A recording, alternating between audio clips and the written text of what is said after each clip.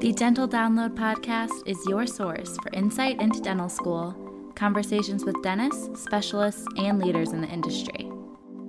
With new episodes every Monday morning, I'm your host, Haley Schultz.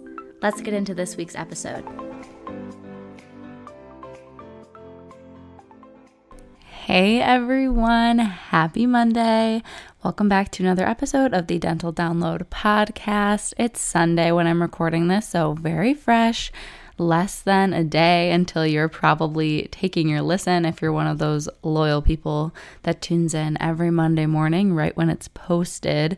And I know there's some of you because I wake up Monday to go to school. I refresh the podcast page to make sure it posted as planned. It goes up at 5 a.m. Eastern time. And there's always a few people that have already listened. So you out there, you are great. And all of you listening, I appreciate you so much. And remember that you can show some support to keep the podcast going and get it pushed out to more listeners by giving the show 5 stars on Spotify or Apple Podcasts, wherever you're listening. You just click on the name of the show from where you're listening right now, and then it'll take you to the homepage. And at the top, there'll be an option to give it a rating. So that would help me out a ton. But as you saw from the title, we're going to be talking about the timeline for dental boards in the United States specifically, because that's all that I'm familiar with. And most of it is going to be 4th year of dental school. But as we get into it, I'll explain how that might be a little different depending on your program and everything. But first, we're a little overdue for a catch-up. You know, it's a solo episode, and this is my time to reconnect with you guys, let you know what's been going on and what I've been up to pretty much the first month of fall semester. We started, I believe it was August 29th or something, whatever that Monday was, went through all of September, and now it's the beginning of October, so we're overdue for some updates.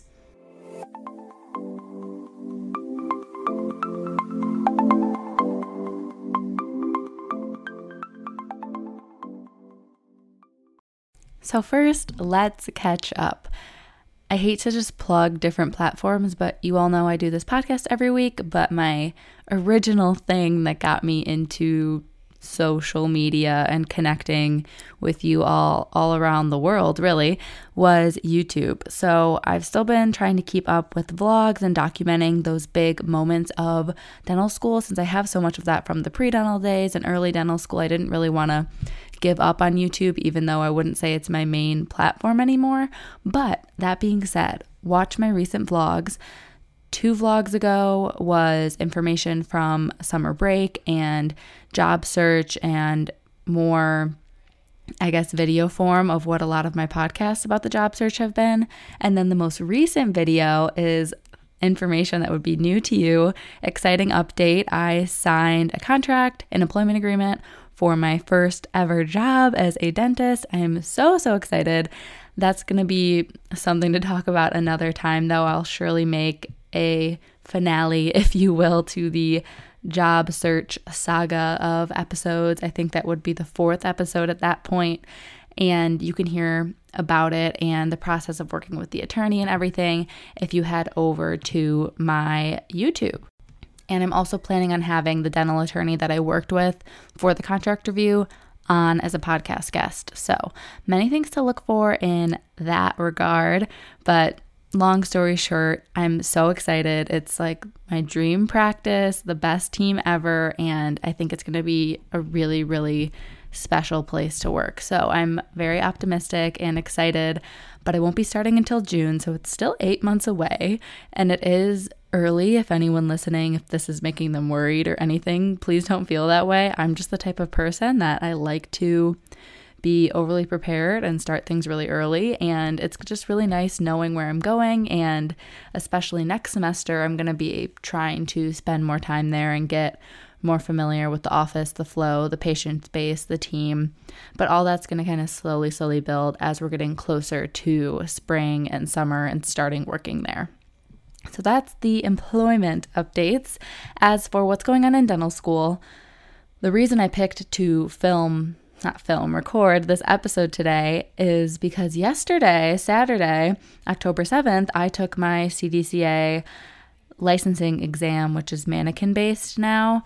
And that's what prompted me wanting to break down how boards work and what are the different elements of it and when are they usually taken and everything. So that's a major milestone, but I don't know if I passed yet. I've heard it takes 2 weeks, but the actual program and the website say 4 to 6 weeks, but they said the same thing for our written multiple choice exam that you study for, that it would take way more weeks than it actually does. So I don't know. I'm hoping 2 weeks from now it'll be available whether we passed or not, but as of now, I don't really know for sure, but I felt good about it. And that's kind of all you can ask for leaving an exam like that that's so high stakes, is to feel good. I felt like I did my best preps yet, and I was very calm and taking my time because they give you so much time. In my opinion, way more time than anyone should need and could need. And if you're using the full time, you're probably just messing with things and you have the risk of messing something up and making it worse. So I would say slow and steady, but not so slow and nitpicky that you make things worse, because it is a pass-fail exam. So you don't want to overdo it one way or the other. You just want to be that happy medium where they glance at it and they say, okay, this is great, pass, move on. You don't want them getting out all the measurements and trying to see if you did or did not pass, is kind of the word on the street from what I've heard. So as for dental school itself and clinic, my clinic schedule is super busy. We have a morning and an afternoon kind of session, and then a lunch period where there's usually student org meetings, or I just take lunch. If I finish early in the morning, I might come home and then go back to school. It just kind of depends like what I'm feeling day to day, but essentially a morning and an afternoon block. And literally until break in early December and our last couple exams, which are OSCEs, I don't have any openings. I think I have 1 or 2 left the very last week of clinic, but everything else, all of October, all of November, first week of December, every single session, I am full and I'm not allowed to see any more patients than that amount. So if I can't fit in the patients that I'm doing recall exams or new patient exams on, I've been referring them to my D3 vertical team members. So we all have our own patient pools, but sometimes D3s, especially where I was as a D3, you're not that busy, or you initially get assigned a patient pool of mostly maintenance and not a lot of work to do. So she's really grateful if I'm ever assigning any patients that actually need restorative or comprehensive pros cases. I'm trying not to start too many new denture cases or a ton of crowns once it gets probably to like February time, because I don't want anything to not get finished and then to be in trouble when it comes towards graduating or not. Even though I'll be done with all my requirements, they still don't let you have any cases that are in process and not finished. So I'm not going to really let that happen ideally by just not even starting those cases once it gets too close to when clinic is done in April. And I'm going to be delivering one of my last test cases this week, which is a 2-arch removable case or combo case. The only other thing I have is a perio. I have to do a reevaluation after SRP, so 6 weeks after SRP. And as you can imagine, patients always cancel those, because who wants to go back in to be evaluated when they don't have any other needs and they're driving really far, it's a long appointment. I can understand why they cancel it. So I haven't been able to actually do that test case, because anytime I get in that situation, my patients always reschedule, and then by the time they come back in, they're due for another maintenance, or we can't properly do a reevaluation. So we'll see if I get to do that this week or not, but hopefully I do, potentially tomorrow, depending again how the faculty is that day and everything. But just a few more test cases that should be wrapping up within the month, I really hope. And then another thing that we're not graded on, we just have to do at least one before graduation, is an implant crown. So I need one of those as well, but I was recently assigned some new patients that supposedly one already has the implant placed and has had enough healing time that they're ready for the crown. So that's coming up in 2 or 3 weeks, and ideally I'll just be taking the impression for the crown that appointment and then deliver it a few weeks later, and then another requirement done, you know? That's basically how I'm looking at things for now for the fall, is just requirements and being busy and trying to treatment plan as much treatment as I can, and then use last semester of school to just hopefully be really, really busy with restorative and try to spend more time in oral surgery to get better at extractions. And I did get my first root canal patient at school scheduled through our emergency intake clinic. That's where I met the patient and then got the patient referred to me, went up and got them scheduled in endo with me, and then they're going to see me in the normal student clinic for comprehensive care after that. And then obviously the permanent restoration to protect the root canal treated tooth. It's pretty compromised. It's like a classic endo post-core crown situation. So hopefully it turns out well for him since he's going the root canal route instead of extraction. And I'm excited to get to do my first root canal on a real patient start to finish. You all know I did one in my D4 summer rotation, so last semester, but I needed a lot of help with it, so I don't really feel like it was my first one, and because I didn't do it start to finish all myself, I got a lot of help from the preceptor. So I'm hoping, since this is the exact same tooth that was on boards and everything, that it will feel a lot more predictable and that I can do it independently and start to feel a little more competent with root canals. And then we have to do one more patient for live patient root canal as well to graduate, and they're supposed to help match us with a patient for that, but we'll see. I'm always keeping an eye out amongst my own patient base and on that emergency and intake rotation that we do as well. So I'm just like a little too busy to be keeping up with all my patients, but I'm doing the best that I can. Like, I have more patients than I can handle within the school's parameters that they set. It's not that I don't want to see them or I'm too slow to see them. They just only let us schedule so many patients per week. So I'm trying to either make extra space, book more things in one appointment for patients, and a lot of it is honestly getting filled up because they have us schedule so many appointments for prosthodontics. Our dentures take up a lot of appointments. All the different recalls that they make us schedule after delivery take up a lot of appointments.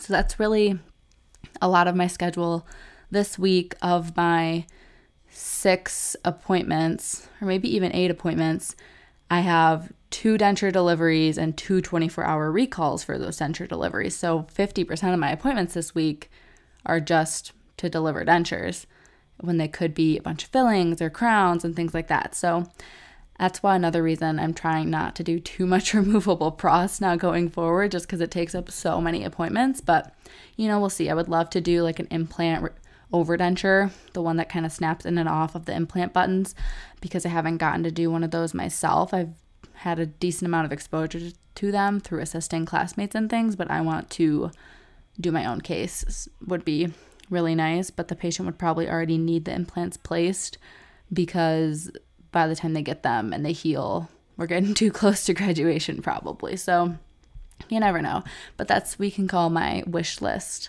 for graduation is more extractions, my second root canal patient, normal implant crown, and then implant overdenture. We can say those 4 things are on my wish list, and we can check in closer to graduation if I got to do all of that. And speaking of oral surgery, just what's kind of coming up and those rotations I was talking about, I have a week in oral surgery coming up in the middle of October, and then I have 2 more weeks at the pediatric clinic in Traverse City coming up in November. So I spent 2 weeks there in September, and it was not great.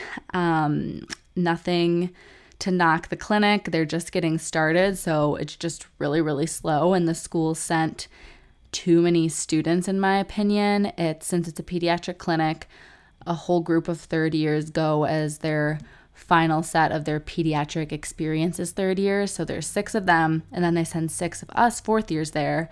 And it's not like I said I wanted to do pediatrics or I in any way requested this clinic. It's just what I randomly got assigned out of all the ones we can randomly get assigned. And it just opened at the beginning of September. So we were there their second and third week ever being open. And it was very slow. For 12 students, there were not enough patients. And I probably saw 2 patients the first week and 2 or 3 patients the second week. To put in perspective, ideally we want to be seeing 4 to 6 patients a day on these rotations, not 2, 3, 4 patients a whole week. And we were there for all 5 days. So I'm not so optimistic going into the next set of 2 weeks, but since they would have been open 2 months at that point, I'm hoping the schedule will be a little bit busier. When I did get to do operative work, it was good clinical experience. The patient base is pediatrics, which for them is actually up to age 21, which I thought was interesting. I would have assumed it was 18. And then they also treat persons with disabilities and pregnant women. So some of our patients were older adults in their 20s and their 30s. They weren't all little kids. And I got some more experience with nitrous, more pediatric anesthesia, more restorative.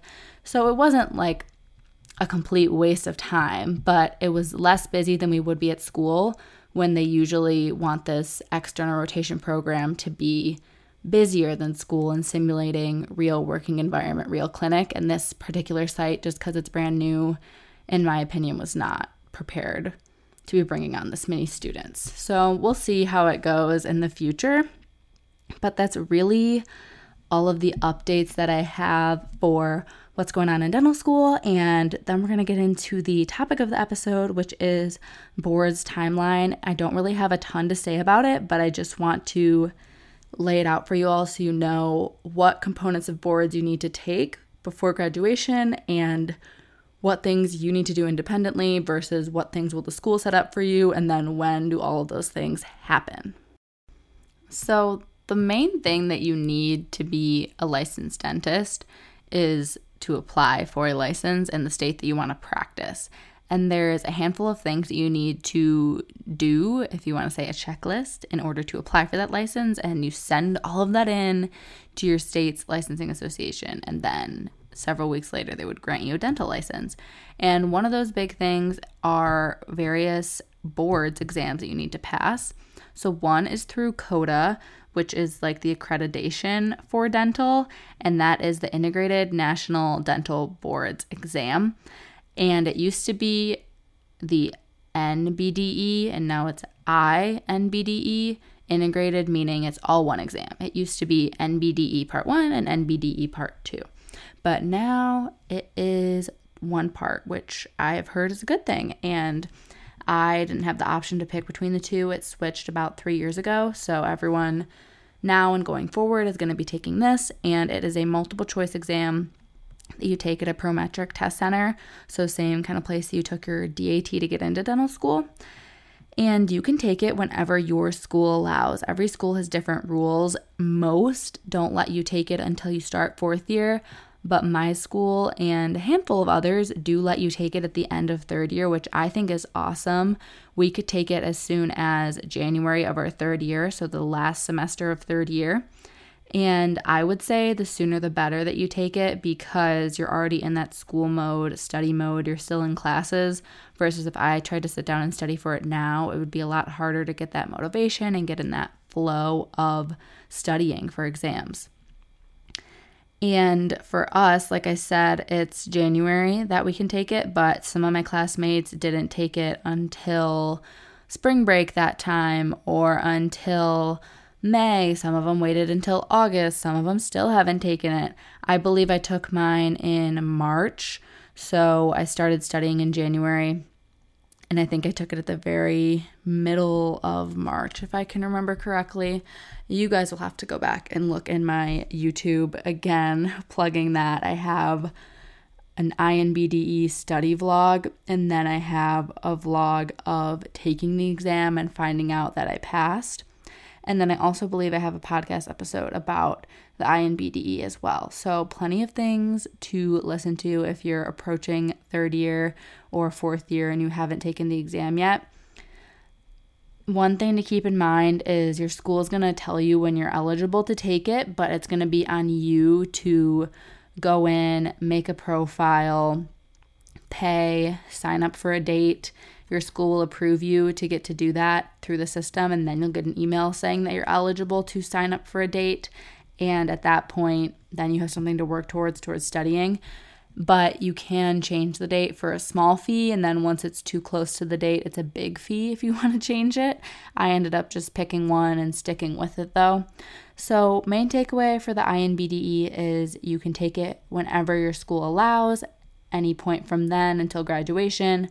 I recommend taking it as soon as you can with adequate studying. I studied for about 3 months, and get it over with while you're still in super student mode, because now I'm much more clinical, hands-on mode than bookwork lectures mode. And the next thing is what I was telling you about a little bit in the intro, the CDCA clinical exam. So that is through a different set of test makers and people that are taking our money. That would be the ADEX or REB. They combined with CDCA. It's all kind of the same thing now. And they are the ones that put on the clinical exam. They are going to be showing your hand skills, your dental skills. Some states used to do in person. Almost all the states now accept this exam. It's in person. I meant live patients. Some states used to do live patients, but now most states accept this. That is mannequin based.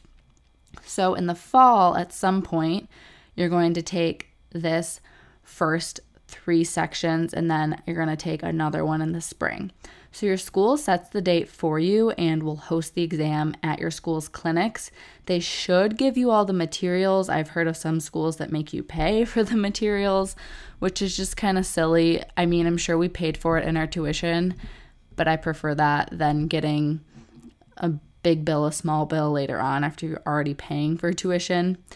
So for us, they set the date. We still had to go on to the CDCA website and create a profile and pay.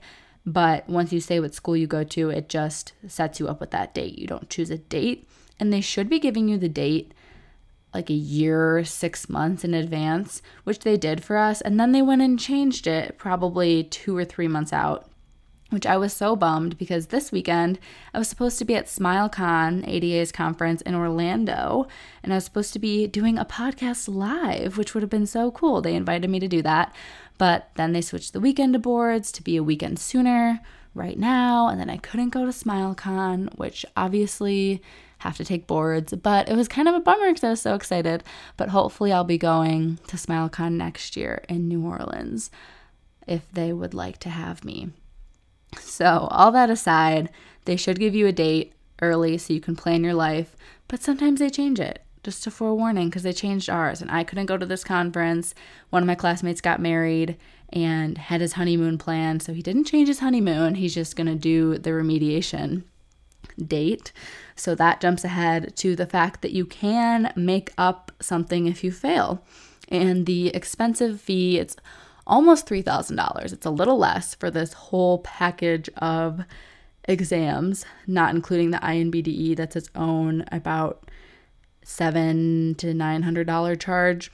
All the CDCA clinical exams, it's a little under $3,000, but it includes one retake. It includes all 4 sections of the clinical skills and another multiple choice clinical skill multiple choice exam at a Prometric center, but it's supposed to be easier apparently. It's like a CDCA OSCE is what it's called. So in the fall, what are you being tested on? You're going to be tested on prosthodontics, 1 anterior crown prep and 1 bridge, and the bridge is going to be a gold and a PFM. And then the anterior is ceramic. And then after you finish that, you move on to the endo section, and the endo is a full access and obturation of number 8, and then an access on number 14.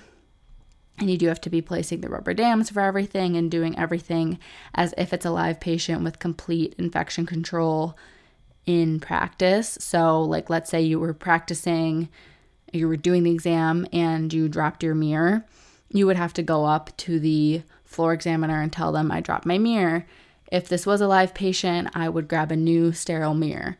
And that's all you have to do. And you can keep working, but you have to make sure that you're following all protocols as if it was a live patient, because technically they can fail you for something like that, which is bonkers. But I guess I understand it because they want to make sure we understand infection protocol, which is very important. It just feels silly when you know that you're working on a mannequin and they know you're working on a mannequin. So you did pros, you did endo, and the last section for the exam that I took yesterday was perio, which is hand scaling simulated calculus deposits. It was like very straightforward. You could straight up see the deposits, sub-G, as well as feel them, obviously, but you could see most of them too, which was kind of nice and reassuring to make sure you got everything off. The main thing people actually get caught up in or might fail the section for is if they're destroying the gingiva too much with their hand scalers by being too aggressive. So hopefully I don't fail for that, because obviously simulated tissue is a little different than the real mouth. This might win for shortest segment ever, but the last part of boards, in addition to obviously graduating from a COTA accredited dental school and whatever the little requirements are for a license in the state that you're going to, whether it's your DEA license or taking like a justice and jurisprudence and CPR, other types of CE that you need to take, as well as paying your licensing fee. The last boards that you need to take to finish the CDCA circuit, if you will, it's the fall, which is pros, endo, perio. And then some other time you have to sign up independently to take that OSCE at Prometric, which is the multiple choice exam. And then in the spring, at some point, you would take your restorative portion. The previous years, it's been restorative and perio, and then in the fall was just pros and endo.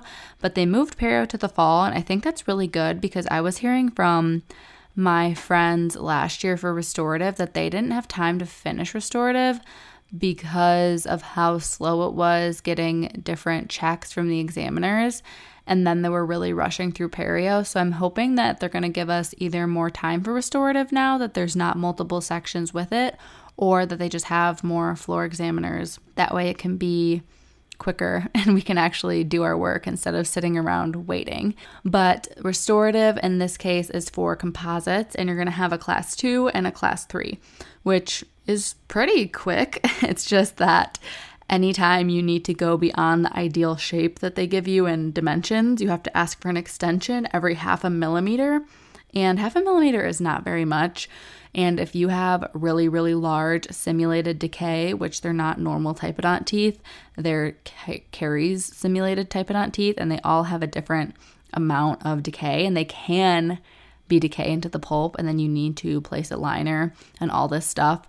I've heard if it's close where you might pulp, you might not, and you think you got all the decay out and you haven't pulped yet, but you're close, I've heard it's better to ask for the extension, have the pulp exposure, and do a pulp cap rather than getting really close and stopping, because it sounds like they'll just say that you left decay and then you fail. If you leave decay at all, you fail. Or if you don't ask for an extension and you go beyond ideal, you fail. Or if you pulp and don't do the correct indirect pulp cap, you fail, or I guess direct pulp cap at that point. So lots of ways to fail, and restorative is definitely the one that people fail the most. So I mean, ideally, I want to pass everything the first go, right? But it sounds like a lot of people do fail some section or multiple sections. So as I mentioned, in that big fee, you get one retake included. But if you were to fail, let's say, endo right now in the fall, and then you also fail restorative in the spring, you have to pay a lot of money to retake the restorative because you've already used your one free retake in the fall. So all of us are just like praying that we pass this fall. That way restorative is a little less intimidating. We want to still do our best and we want to pass, but if you don't, you're not stuck with this giant bill that's really quite discouraging when you're a student and you don't have any money. So that's why I would say CDCA is stressful for people, is more so the financial burden than really the clinical stress. To me, it just felt like any other practical that we normally would take in school. The rubrics were very, very clear. It was very clear what we needed to do to pass. So for me, it was an expensive test. And if I have to pay for it again because I failed 2 sections for something really small and frustrating, I'm going to be really disappointed in myself and financially stressed about it. So I would say that's the biggest thing with CDCA, and that's why people get so worked up about it, is because it's so expensive. Like in the long run, when you have an income, it's totally different. But right now, it's a lot of money and a lot of people's savings or a lot more debt to take out. And a couple things to keep in mind for restorative before we wrap up here is that you can use any materials you want as long as they're real dental materials, even if your school doesn't normally let you use them or doesn't carry them at their dispensary or dental stores.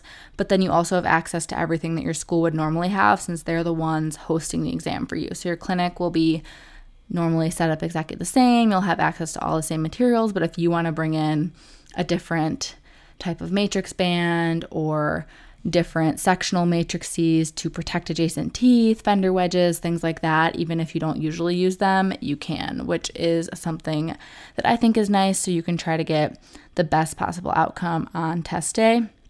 And I think the only little bullet point that I'm looking at my notes that I missed to tell you is when exactly you take the clinical sections of the CDCA, and that's going to vary from school to school. That's why I kind of left it out. For us, the pros endoperio fall portion was this first weekend of October, and then our restorative is middle of March. But the earliest that I heard of people starting the fall one was in August, and it seemed to start on like the East Coast schools and to be working its way through the Midwest and then out to the West Coast is what I was kind of noticing. I don't know if that's actually how it works, but your school will give you the date. And then same thing for restorative in the spring. We already have our date for whatever weekend it is in March. So it's just going to be pre-assigned to you. I don't really know how it works if you're someone that needs to take the exam, but if you're not currently enrolled in a dental school, because I recognized people at our boards yesterday that are not classmates of us. Like, they are definitely other people, whether they're trying to get licensed in the US or whatever happened. They're definitely not my classmates. So I'm assuming that there's a way to sign up to take the CDCA exam at a dental school, even if you don't attend that dental school. I'm sure that there is a way, but I'm not the girl to ask about that. So that's everything that I know and everything I wanted to share with you all about the process of boards and what the timeline looks like. I hope that this episode was a little bit helpful and gave you some insight, and I will talk to you all next Monday.